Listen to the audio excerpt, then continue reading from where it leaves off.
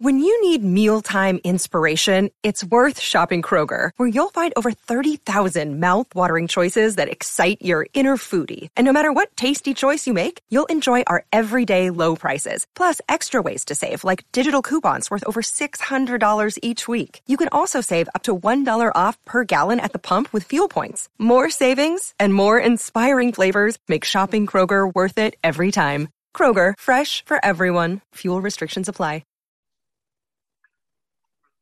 Friends of the Rocking Cast, you are in for a really treat. We are joined by Dr. Lillian Erdahl, a surgeon at the University of Iowa Hospitals and Clinics. I've known her for a couple of years now, but she's on this particular episode to talk about her amazing, incredible father, Clemens Erdahl, who died way too soon at the age of 72, October 2nd, 2019. Clemens meant so much to so many people, and he just had such an impact on so many people that his life touched. And so I'm really honored that Dr. Erdahl can share her experiences with her father, and we can discuss his amazing, incredible life. So Dr. Erdahl, how are you doing today? I'm doing well, thank you. I got my second cup of coffee, so I'm ready to go. I spent a lot of years with not very much sleep, and so as long as I have coffee, I'm good to go. Fabulous. Well, let me set the stage a little bit for Clemens, just in particular how I know Clemens Erdahl. Clemens Erdahl was a lawyer in the city of Iowa City for several years, and then his practice migrated to Cedar Rapids, Iowa. And he had a very similar practice to mine, which is state and federal criminal defense. And he also did a lot of post-conviction work. And so I practiced on and off with him, and we collaborated on cases for about 10 years. And like so many lawyers and people throughout Eastern Iowa, Clemens was a mentor to me. I learned so much from Clemens as a lawyer, as a person. He really was kind of a larger than life figure. And yet he died very suddenly a couple of years ago, and it was way too soon. And I think I've been left over these last couple of years trying to piece together, my reflections on Clemens. And so that's why I'm so honored, Lily, that you can come and sort of share your own perspective and maybe illuminate some aspects of Clemens for people that knew him that maybe they didn't know about Clemens, because he was sort of a very complicated and private man. And so there was sort of his public image, but then there was also his private image in terms of his own inner world. But he wasn't only a lawyer. He was also on the Iowa City Council in the early 80s, late 70s, early 80s. And he was a community activist. And he loved poetry, and he loved books, and he was a storyteller. He really was kind of a real life Atticus Finch here in Eastern Iowa. And so hopefully with this particular episode, we're going to be able to illuminate this wonderful, amazing life, and also his incredible, very accomplished daughter, Dr. Lillian Erdahl at the University of Iowa Hospitals and Clinics. So first off, Lily, could you just sort of explain, Clemens is sort of an Iowan, but he was born in New York. So if you could just sort of explain, where was Clemens born and how the heck did he get to Iowa? Yeah, I'd love to. And thanks for inviting me to share this. I was 39 and a half the day that he died. He died on my half birthday because his family has a long tradition of dying on memorable days, Christmas, Thanksgiving. But I knew him for a long time. And so I think, sometimes when I hear people who worked with him or, knew him in one context, like you said, it doesn't tell the story of the whole man. So if we really want to understand why Iowa was home to my dad, we have to go back to his parents. His parents were both raised on farms in Iowa, in farm families. And his father grew up in Rake, Iowa, but then moved to Forest City to go to high school. And he then came to the University of Iowa, where he graduated with a degree in accounting.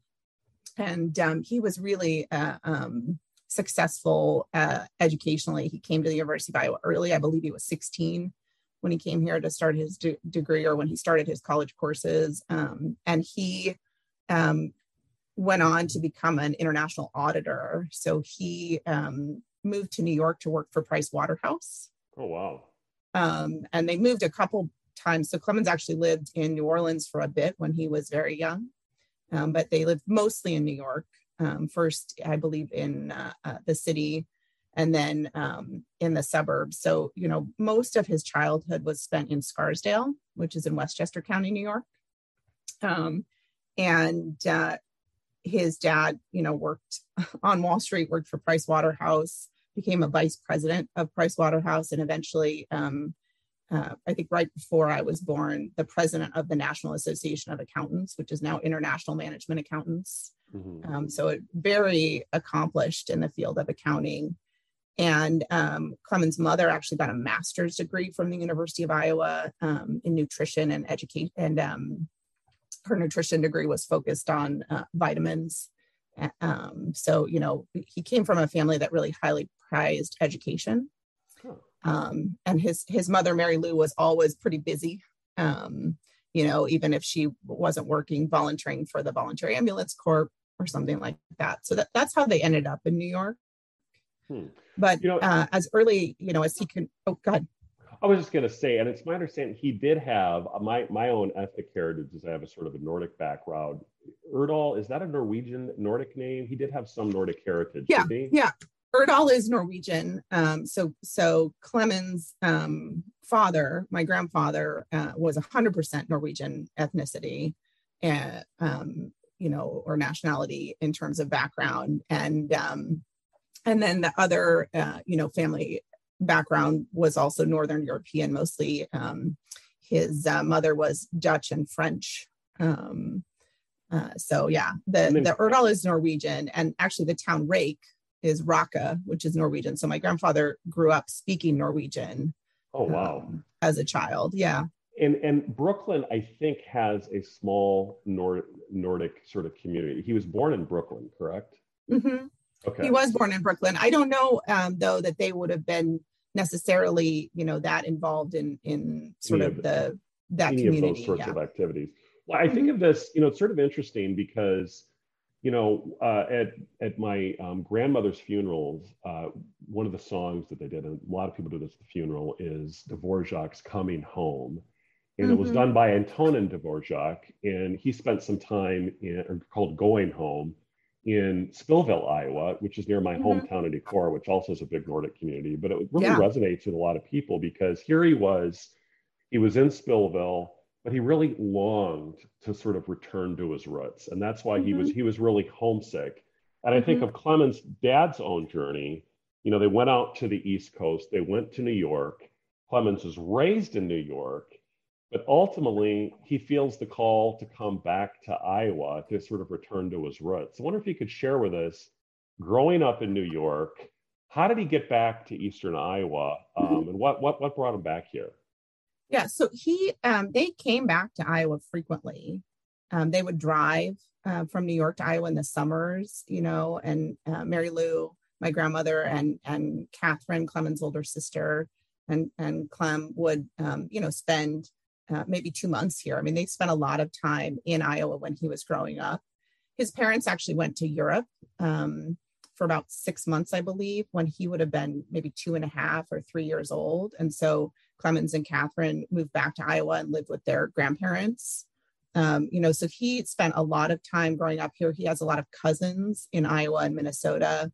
So he really, I think it was, home, the physical place, but also home connection to family, that he felt throughout his entire childhood, even though he was growing up in New York. And so then he ended up going to an Ivy League institution. Did he go to Columbia University?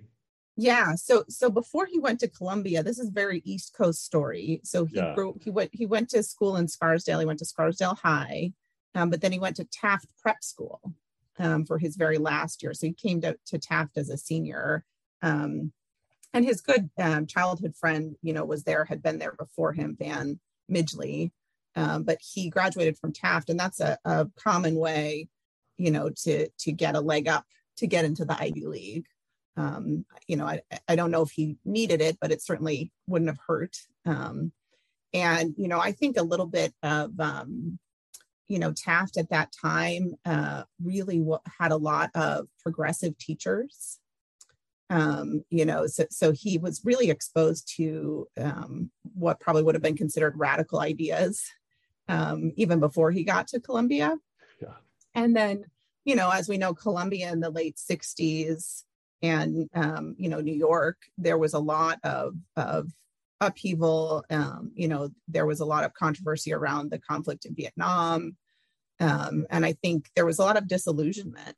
And I think of my dad as being part of this sort of hippie generation who was really disillusioned with their parents' money and capitalist priorities and isolationism. And so I think that he doesn't talk a lot about Columbia itself, although I think he, again, found very a lot of progressive ideas or a lot of new ideas. And what years was he actually at Columbia? Because you had mentioned that he was sort of part of that generation of the tumult of the 60s. What years was he actually there? And I don't know if you could share, or were there any interesting things that he was involved in while he was there? Because you're right, it was this incredible age of tumult. Mm-hmm. And I know that Columbia was sort of ground zero of a lot of the protests. I mean, again, he didn't share a lot about that. He would have been there. He was the class of 66 at Taft.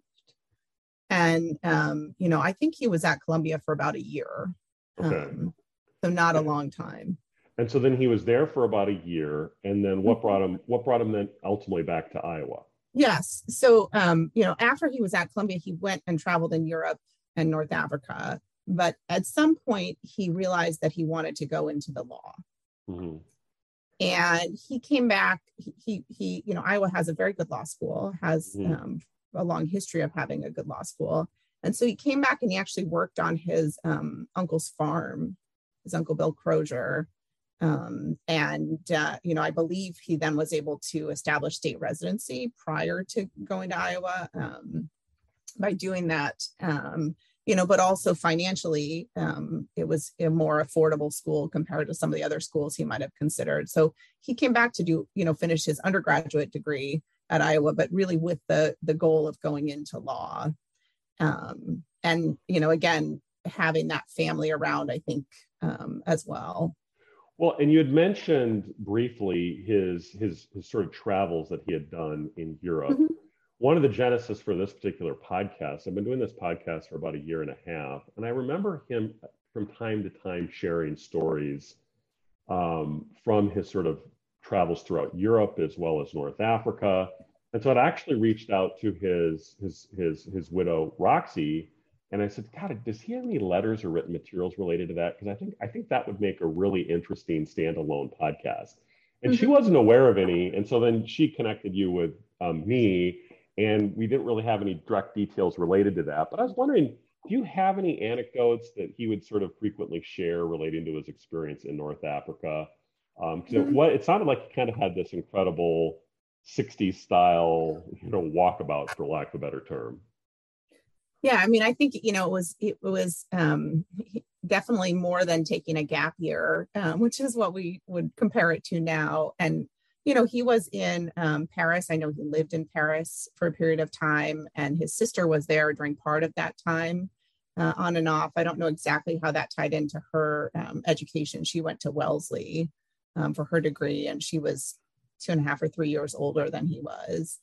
And then, he had some friends he traveled with as well, from friends who were from the States, as well as friends he met in Europe. And they traveled really all over. And, one of my favorite stories was sort of a spiritual story. He was hitchhiking one time in Europe, and he was either in Holland or trying to get to Holland. And the man who picked him up and gave him a ride for some distance, said, I know you. I knew you in another life. Oh, wow. And he's a foreign hitchhiker, right? Mm. So keep that in mind when you're responding to what the person giving you a ride is saying to you. And he said, and my dad hadn't really told him anything about himself. He said, you came on the longboats. Wow. Right. Which to Clemens, what meant that he was a Viking, right? You were a Viking, you came on the longboats, So wow, he had kind of these little anecdotes of like spiritual connection, because he wasn't an overly religious person, but he was sort of a very spiritual person. Is that a fair way to sort of characterize Clemens? Yeah, I think so. And I think, Roxanne was a big part of that in his life, maintaining that spiritual connection. He grew up, in a Christian family and going to church. And he also spent some time at the monastery in Dubuque. There's that Trappist monastery. And that was a place where he really found the time and space to connect spiritually with himself and with, whatever higher power was out there for him. Yeah, I think that's true with all of us. For a long time, I think especially in the 60s, where that whole generation was kind of rebelling against, virtually the entire culture. That's why they're called the quote unquote counterculture. But I know in my own spiritual journey, I used to describe myself as a recovering Lutheran. And now I'm actually a Lutheran. I actually go to church now again. It's just sort of nice to be able to reconnect to the roots. But Clemens was this spiritual person, and he really had an amazing life force. You had also mentioned that he did some travels in North Africa. Maybe if you could just elaborate maybe one anecdote relating to his travels there, because that was kind of the original genesis. Because I think he even remembered a few Arabic phrases that he did remember. So I wonder if you could just share one of those, and then we'll talk about his experience in Iowa City. Yeah, sure. He used to often say alhamdulillah when people would sneeze. That's like instead of saying bless you or gesundheit. And then he used to, one of his favorite things to do was make Moroccan mint tea. And so, he had this special sort of style of mint tea that he would make, and he would put fresh mint from his garden in it. He always had an herb garden. And so, that was, he picked up a few things while he was there, but the most profound part of his travel in North Africa was in Morocco. And he spent a fair amount of time traveling with a man he called Ayeshi.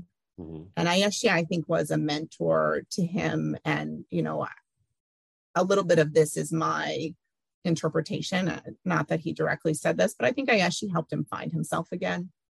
I think he felt very lost when he left the States. He, felt disconnected and, unsure of how he could make a difference in a very confusing, dangerous world. And so, he traveled with Ayeshi from market to market. Ayeshi was like a traveling salesman, but in Morocco, that would be at the central town market.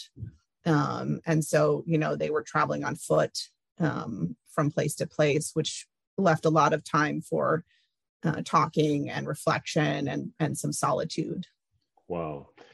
And so he does this for a couple years. How long did he actually travel for in Europe? Do you remember? Yeah, I don't know if I have the exact time. He would have come back here, in the early 70s. So, maybe 4 years, something like that. So one of the things that also really resonated, I think we all sort of project ourselves onto Clemens a little bit, but he did serve in the Iowa City Council, I think it's late 70s, early 80s, correct? It was mostly early 80s. Yeah. Mostly early 80s. And like me, I served on the Iowa City Council from 2015 to 2019. I got involved through activism. A lot of times people that serve on city council are kind of chosen. They've served on boards for a while, but I took a different path. I got involved in some community development, issues, and sort of all of a sudden I thought, well, gosh, it's much easier to move the needle policy-wise if you're one of the four noses that can change the direction of the city. And Clemens had also a similar entry into Iowa City politics. So for those of our Iowa City listeners who knew and loved Clemens, I wonder if you could just elaborate a little bit what was sort of his entry? It's my understanding there was a flood control project, though there was some controversy relating to, I think, Ralston Creek that sort of animated Clemens in the late 70s. I wonder if you could just talk about that a little bit. Yeah, I mean, I think, Clemens was what I would call a social agent of change, right? He was a grassroots organizer, and he wanted to right the wrongs that he saw in society. He grew up with a lot of privilege, both identity-based privilege as well as financial privilege. And I think he saw the difference in what he was given and how that allowed him, even with, taking years off to travel and not really make any money, that gave him the cushion and the education background to be successful in spite of, dropping out of school. And he really, wanted to make the world a better place. I mean, his, the people he looked up to were Martin Luther King Jr., Dr. Martin Luther King Jr., and, John F. Kennedy, and other people who were really working for justice. And so when he saw, and he had a master's in urban planning, he intentionally did that as part of his law degree. And so when he saw, the homeowners and the renters, of Iowa City being negatively affected by landlords abusing them, or by, a development project that was going to put their homes at risk or unfairly drive up their cost of housing. He was passionate about that. He worked with a man named John Salter, who was later John Hunter Gray at the University of Iowa, one of his teachers and mentors, and, some of the unfair rental practices. So the Ralston Creek project, I probably can't give you the detailed history of it, but he was, somebody that the homeowners affected came to say, we need an advocate. And so he advocated for them. And John Burns could give you, the story of Clemens' advocacy and how that looked. Yes. And I love that. Pretty dramatic. Well, one of the thing is with funerals, Clemens' funeral was, you can really tell about a person's life based upon who shows up at their death. And the stories that were shared were incredible. I think you spoke, your siblings spoke, but John Burns also spoke about some of Clemens' early community organizing efforts in the city of Iowa City. And anyone who has grown up in Iowa City can sort of identify with community activism. And we sort of organize about everything.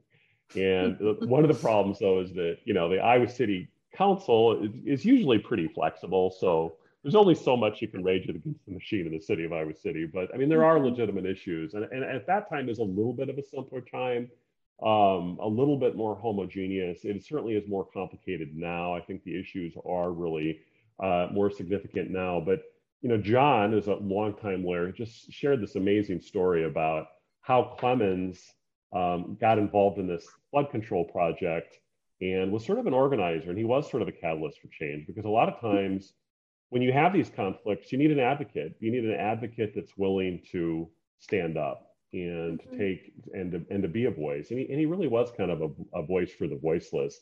So in terms of his city council practice and his law practice, do you remember he must have been incredibly busy? I did one term on the Iowa City Council and ultimately just had to tap out, because balancing a law practice and city council is incredibly time intensive. So I wonder if you could just share your own recollections about his time on city council. What was that like? How hard was that growing up? Because I know it was a challenge for me when I was on Iowa City Council to sort of manage both things. Well, so I was born when he was on the council. The headline was about my birth was that I was late, because I was born on April 2nd. So the headline read, "Lillian's Help Too Late for City." Because at that time in 1980, Iowa City was trying to get to 50,000 for the census, and there was a lot of reaching out to students to say, are you sure you don't live in Iowa City, right? Make sure if you consider Iowa City to be where you live, that you say that on your census form. And ultimately they didn't get to 50,000, which again is significant because of funding. your classification as a municipality. But, my dad didn't mean to serve a second term on the city council. And I believe it was Bob Bevera. It was somebody who came out as his opponent, sort of saying that they were running against him, and then kind of pressured him to run. And so he got wise by the third time, and he came out very early to say he was not running for a third term. But so I don't remember as much how busy it was, as much as I remember talking to him about it later. And Clemens was could be reactive, right? He was not somebody who was going to be quiet, particularly in those years. So when somebody said something on council that he didn't like, he was going to speak up. And one of my favorite stories was, and I believe it was Bob, but I don't want to, cast anybody in a bad light, because it's my dad's story, and I may have the details wrong. But there was some discussion with the city manager about, having women driving the heavy equipment.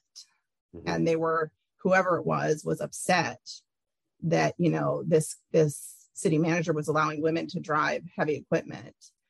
And the city manager looked at him and said, listen, you know what? I've never had a woman put a piece of equipment in a ditch, but I've had plenty of men drive pieces of expensive equipment into ditches. And that was the end of that conversation.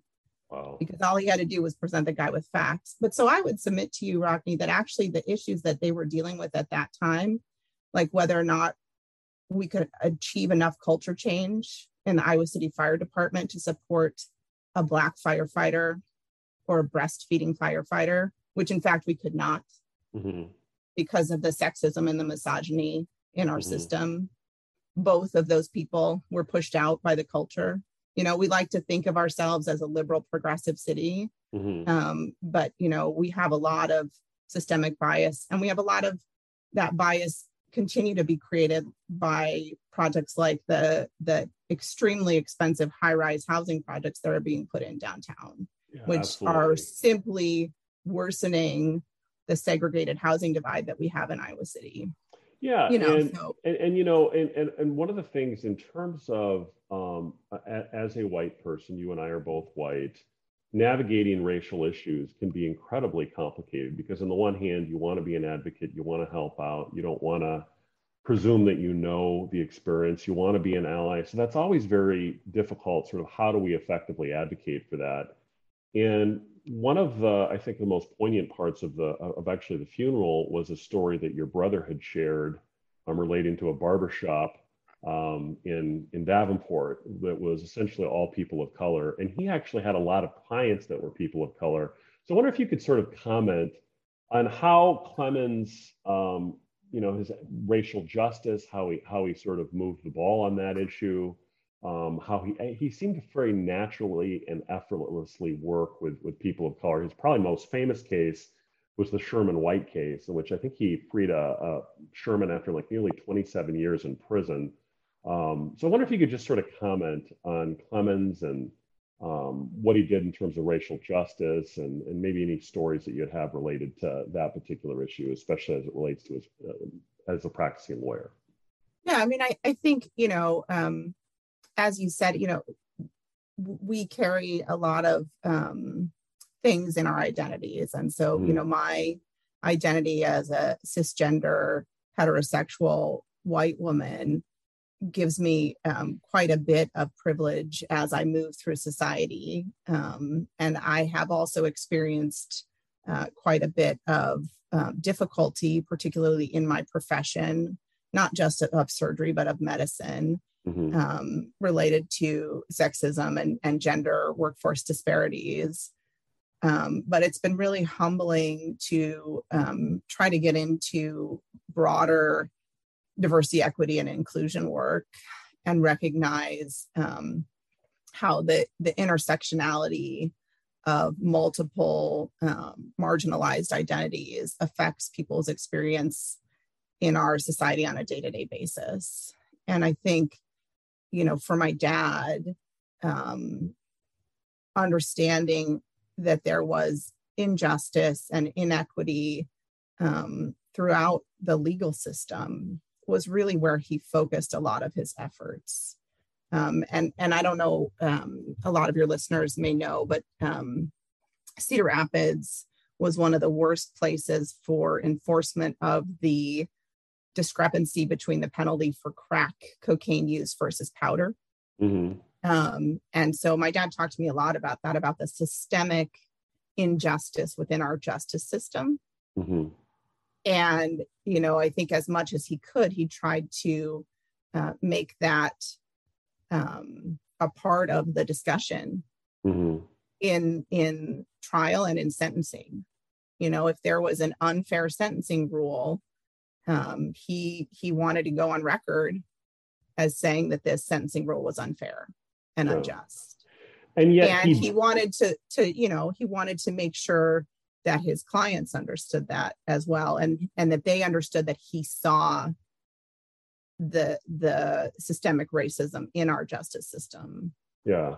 And I think really what struck me with Clemens, though, is the way in which he, I work with Clemens. He did have a temper. He could bark. And I certainly saw that part of him.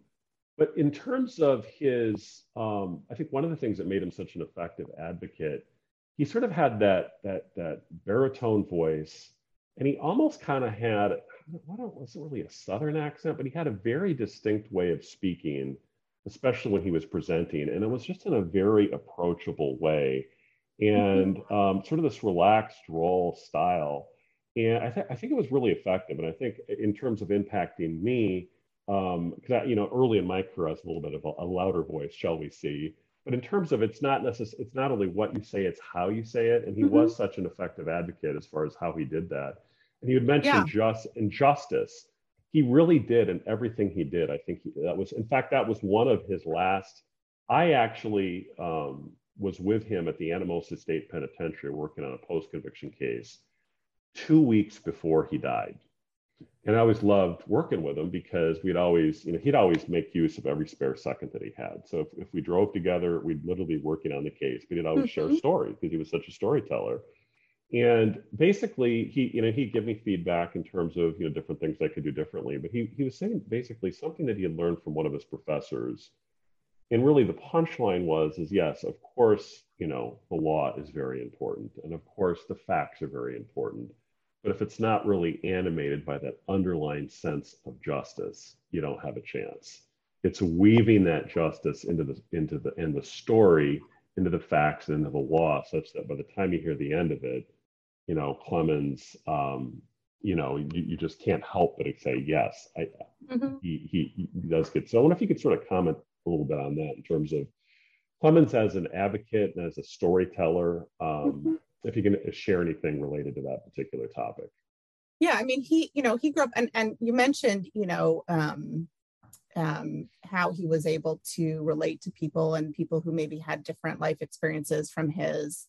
He spent a lot of time in New York City, doing things like going to the Apollo Theater, and he never really, I think, felt any more uncomfortable, being around people who didn't have the same identities or backgrounds as his. And by background, I mean, maybe somebody who didn't get the opportunity to go to high school, who worked in a blue collar job. I mean, I think he never saw himself as superior to or different from anybody or bringing any more value as a human being to the world than any of the people he was around. I think he felt he was lucky to be where he was.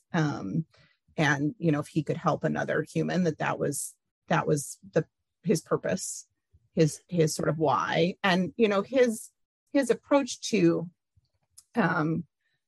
working with clients and being in a courtroom was very practiced. It often came off as very natural, but he studied people like Winston Churchill and their approach to becoming good speech makers, people like John F. Kennedy and Martin Luther King Jr. And I think, as Dr. King, a lot of, great speakers were ministers or were people who studied to speak from the pulpit in the church. And so, and he was an actor when he was young, and so he really I mean, a lot of that was very practiced. He and Larry Fugate used to listen to records at Larry's farmhouse and practice speaking, and they would practice back and forth to each other, reciting King's speeches, you know, and Wow. so the Clemens in the courtroom would say, "Excuse me, Your Honor, if it please the court, at this point, I would like to interpose an objection." Right? He didn't say, like you see on the courtroom dramas, Yeah. you know, he didn't stand up and wave his legal pad and say, "I object," right? "Excuse me, Your Honor. At this point, if it please the court, Yeah. I would like to interpose an objection." And, you know, I think that's very practiced and very deliberate way of approaching everyone in the room. Yeah. And of showing that he was not, you know, while he could rage against the machine, he was there, you know, to work within the system, to push the system toward a more just result. Yeah, exactly. And he really did that so effectively in terms of his style and his approach. He was almost kind of out of a different generation in terms of, it was almost like a Southern lawyer, really, in a lot of respects. That's why I think he was really kind of almost like a real life Atticus Finch. But he did die very suddenly. And in preparing for this podcast, I reviewed his obituary, and the selected poem really impacted me because it said, "I was given the gift of life, and now I have to give it back. But I was a lucky man who led a wonderful life and for this, I am grateful." And I thought that so perfectly captures, you know, he was literally going 100 miles an hour up through nearly the day he died. I mean, he literally had tried a murder case, you know, within the month, I think, prior to the time that he died. And it just sort of reminds all of us. And so after that, it really struck me that life really is precious. In terms of you never know when it is going to be taken from you, and we just do have to really carpe diem and really seize the day for everything. And so it was perfect that it was poetry. I wonder if you could share a little bit of if you know any writers that really influenced him, or any poems that you like to share that may be of interest to our listeners. Yeah, I mean, I think he spent a lot of time reading and studying, you know, poetry and other writings. And, you know, some of the quotes that he used to share with me, in fact, I have a letter here that he wrote me that I'll just read. And it's on, you know, letterhead from his firm. But it says, "Dear Lil, here are a couple articles with pictures I thought you would like. I misplaced Aaron Kunkel's no-hitter." Aaron would be his cousin's son. 15 strikeouts in 7 innings. "But I thought I should send these while I've got my hands on them. Remember, we are proud of you for your efforts, regardless of results." Quote, "The credit belongs to the woman," that's changed, "who is actually in the arena, who at best knows the triumph of great achievement, and who at worst, if she fails, at least fails while daring greatly. Remember," quote, "the joy is in the struggle," according to John Salter.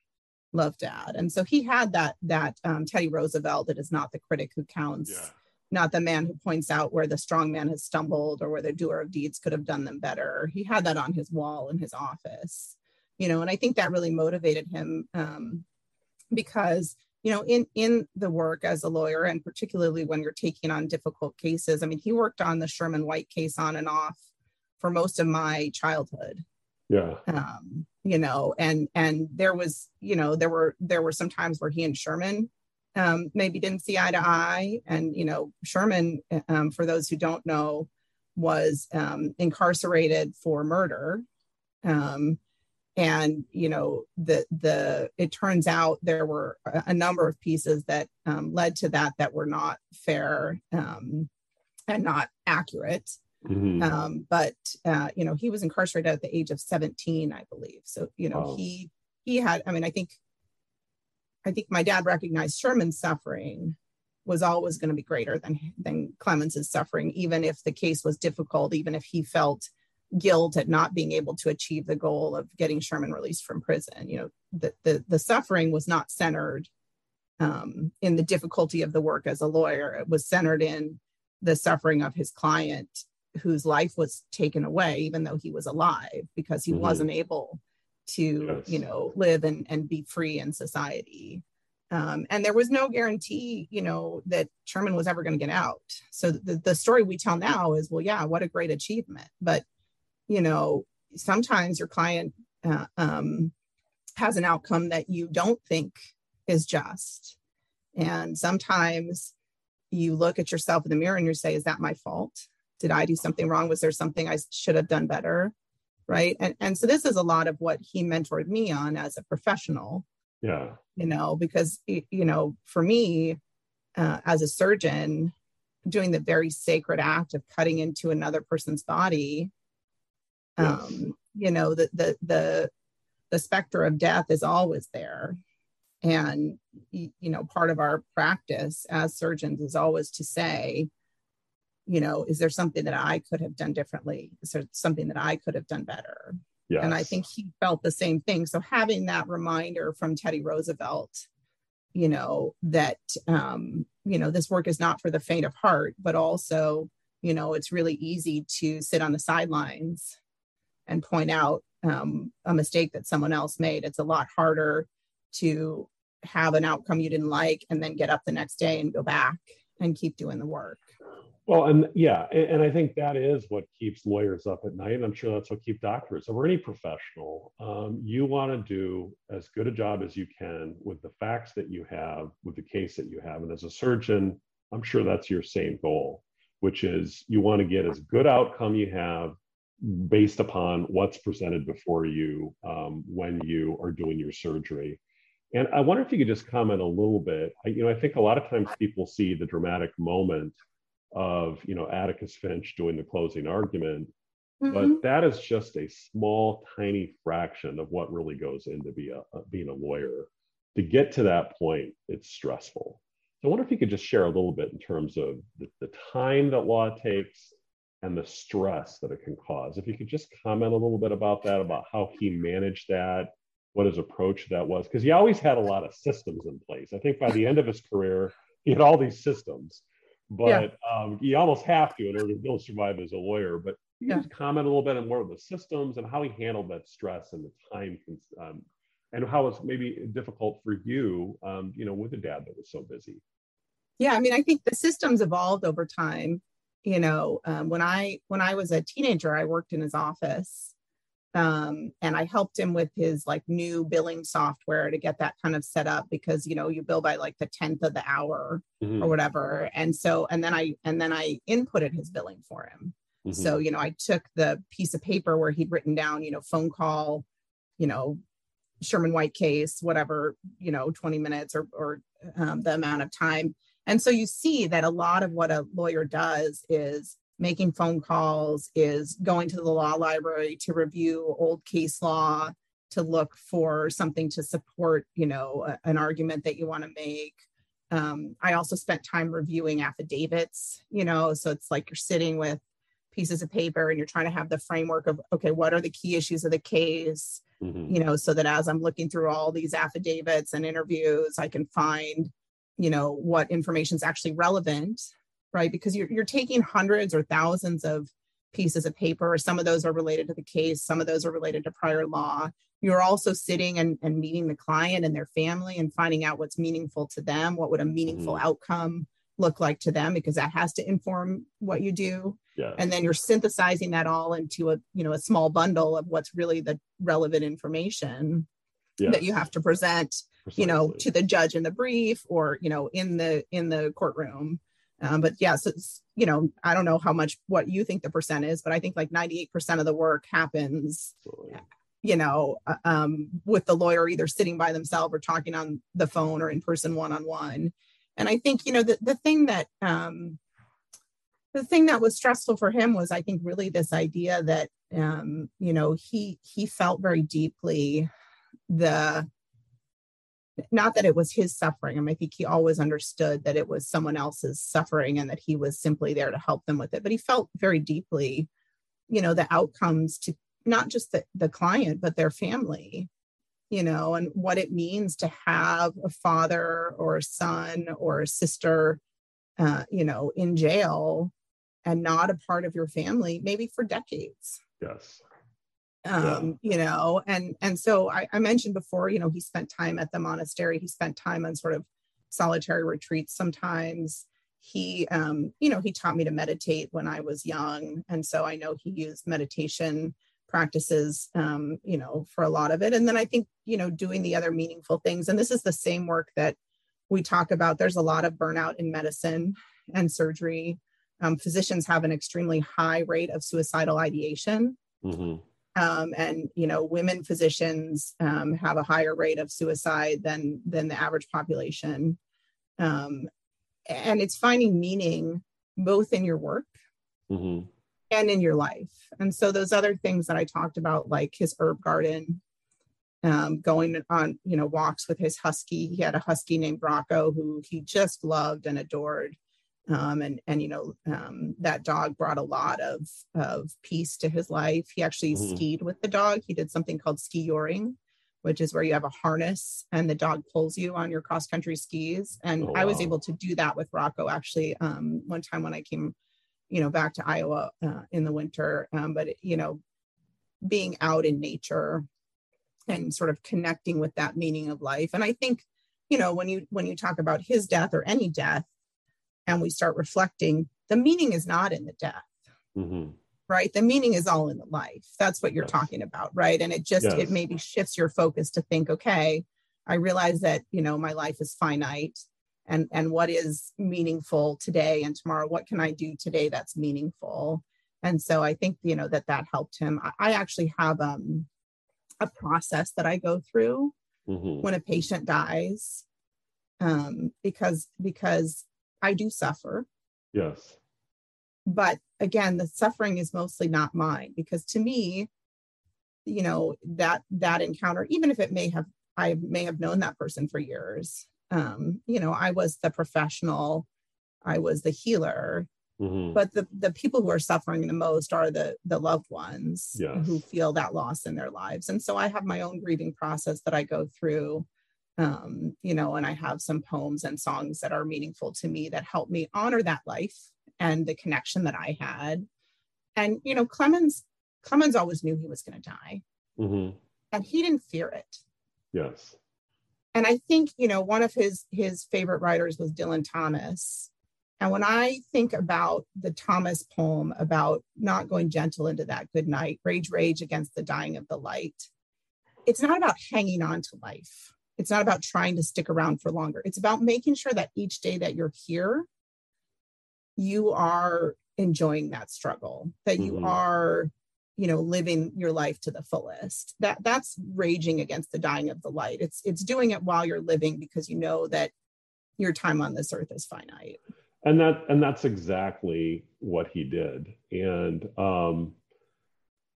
you're right. It's not the death. It's the lives that he touched and how he brought people together. And it was kind of funny. I literally met Roxy, his wife, at the receiving line, and I said, Roxy, I said, I know you, and she said, but I've never met you. And she says, I know who you are, and I just bawled. And it was just incredible because we all had this sort of part of him that we saw, and yet there was this amazing kaleidoscope of friends that he had that then came back to celebrate his amazing life. And he did live, he did not go quietly. I mean, he was literally fighting for justice almost until the day he died. I thought that was just really incredible.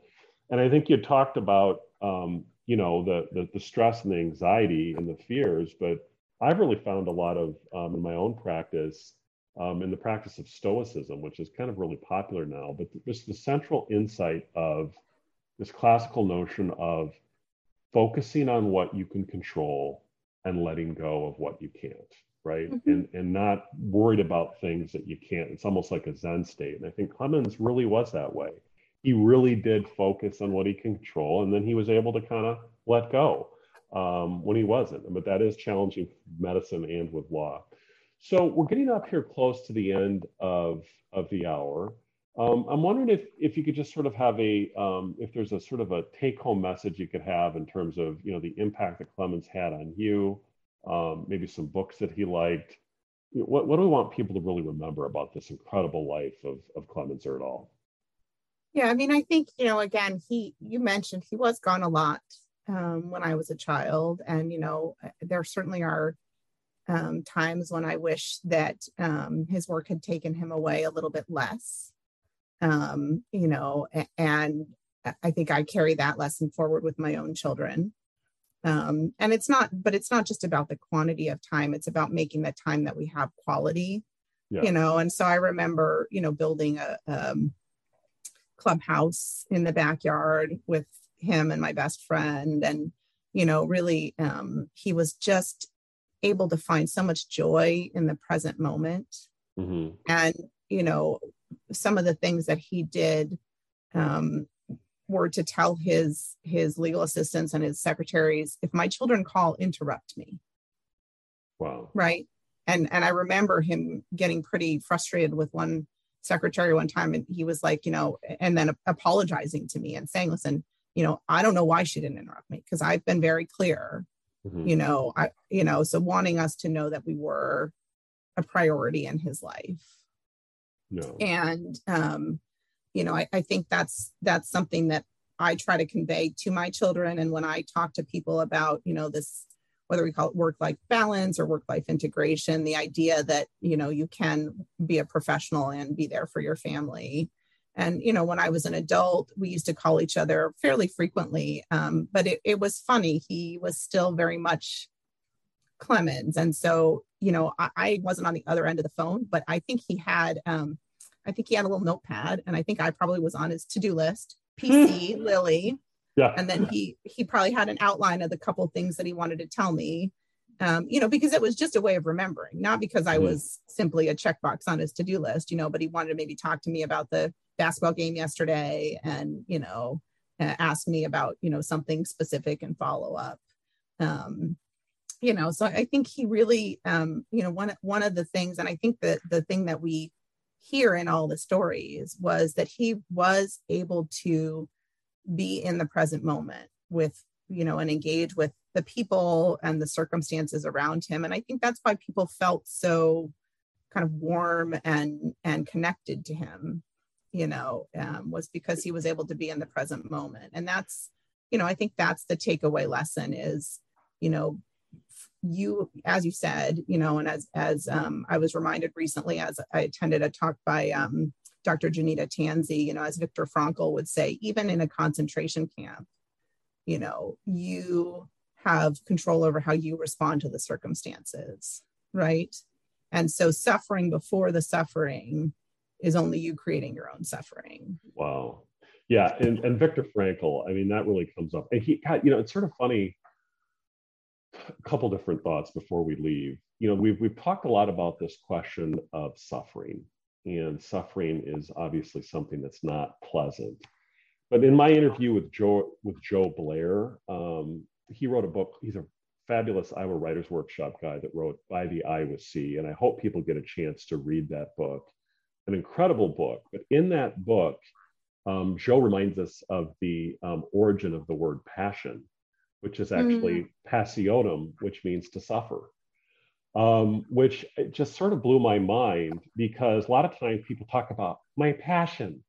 My passion is to be an artist, or my passion is to be a writer. But passion, like the passion of the Christ, is suffering. And I think professionally, there is this calling to serve and to be a lawyer or to be a surgeon, but there's a suffering associated with it. But it's being at peace with that's part of the process. And it's something that's almost like that we do have to go through to be able to do that. And I think that just really reminds me of, like with Clemens, the fact that he did, there was probably some suffering just with the stress and that sorts of things, but yeah, he did it with such, and he did make, and I guess the other point I'd want to make is, I think the great lawyers, Alfredo Parrish, Clemens was one.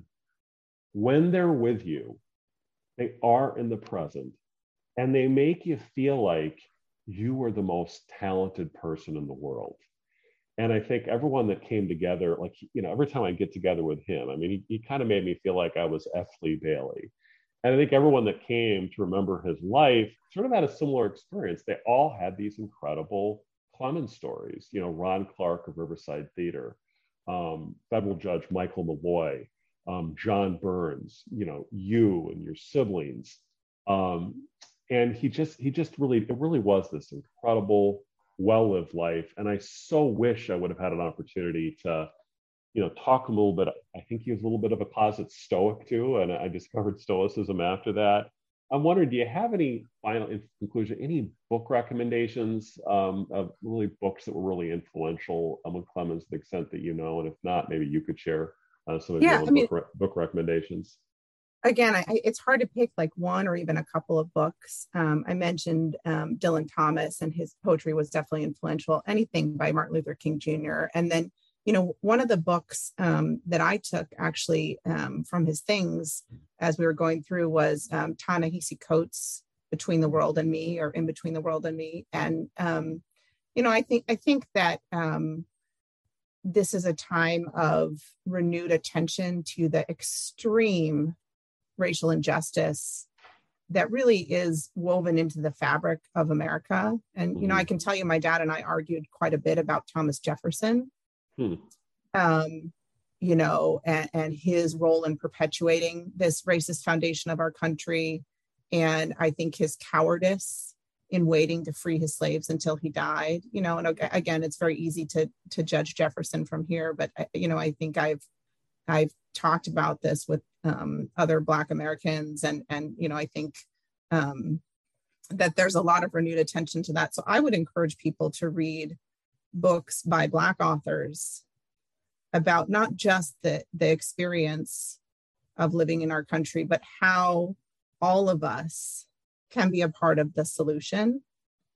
How to be an anti-racist by Ibram Kendi. I mean, there are a lot of books out there, but I think it's not one book. It's having the humility to say, I have been a part of the problem, and how can I be a part of the solution? And I think that's a fitting way to end, because as eloquent as Clemens was,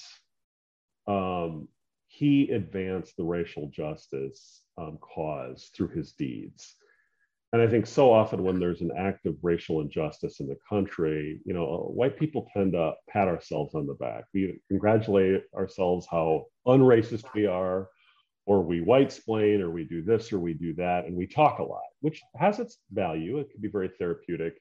And Clemens was very eloquent, but he did it through deeds. And, the story of him getting a haircut, and I think at an all-Black barbershop in Davenport, I think was really one of the best stories from the funeral, because it really demonstrated that he had established the trust and admiration on behalf of so many countless people of color, not through what he said, which of course he did through his job, but through what he did in terms of results and trust and honoring their individual stories and taking their case incredibly seriously, just like he did with everyone else. And so that's just such a great way to remember him. And I just remember, the last thing I ever said to Clemens was, I said, Clemens, are you ever going to retire? And I said, or are you going to be like MacArthur, old soldiers never die, they just fade away. I said, Clemens, you're going to be like MacArthur, aren't you? Old lawyers never die, they just kind of fade away. And he said, all right, Rock, see you next time. He kind of chuckled a little bit. And then I got a call from Eric Tyndall 2 weeks later that Clemens had passed away. But his life had ended, but I think his ideas, his legacy, his memory, I think lives on in all of us. And I'm so honored that you would take the time to explore your dad's incredible life with our listeners. And so I wonder if you have any final thought that you want to share related to Clemens before we close. Yeah, I mean, I think, the thing that I try to do more than anything is help my children and my nieces and nephews feel connected to him. And so, I sing to my children the lullaby that he sang to me when I was little. And the lullaby came about because he took a balloon and put a KFC ketchup cup, little souffle cup on the bottom of it, and made a hot air balloon for his little daughter, to bring joy to her face. Wow. And so that's the Clemens that I want my children to know and be connected to. The Clemens who played in the Iowa Creeks with his cousins when he was a little boy. And he wanted to come back to this place, to this farmland, which again, his Norwegian ancestors were farmers. And so that's the Clemens that I want them to remember. And, I think the lesson as we go forward in our work for justice and against inequity is to listen, and I've been honored to listen to our current community leaders like Bruce Teague and Mazahir Saleh, and to have them have the grace to share their lived experience with their community. We've so many community leaders, Derek Willis, I think people need to look at the organizations like Dream City, Iowa, that are really, continuing this work. Clemens was involved in helping some of the people who founded the Domestic Violence Intervention Project too, which marked its 40th anniversary a year or two ago. And Roxanne as well was involved with that early on. But, there are so many community organizations and community organizers doing this work. And I'm just grateful that they're there. I think, my dad would have been humbled to have you compare him to Atticus Finch, and would not have, would have allowed you to do that, but would not have felt that in his soul. I think he always felt like there was more work to be done. And so, I think we can all continue that work and to continue to support those who are doing that important work. What a perfect way to conclude, to carry on his memory through advancing racial justice, ensuring that every voice is heard and everyone belongs. So, Lily, thank you so much for joining us on this episode of the Rockne Cast. I think this has probably been one of the most personal for me. And I'm so honored that we can sort of create this sort of living legacy and memory that hopefully not only your kids will be able to hear someday in terms of as we remember, but this is now part of Clemens' story. So thank you so much for being on this episode of the Rockne Cast. I really appreciate it. It's my pleasure. It's good to talk to you, Rockne. Thank you so much. And friends of the Rockne Cast, stay tuned for continuing episodes. We're going to continue to explore the liberal arts and mind, body, and spirit for everyone with an interest in advancing those particular issues. Thank you so much for tuning into the Rockne Cast. We'll continue to put on high quality content. And for those of you who are on Spotify or Apple or all podcasts where podcasts are heard, be sure to give us positive reviews and to spread the message of what we're trying to do here at the Rockne Cast. So thank you so much for tuning in. And so until next time on the Rockne Cast.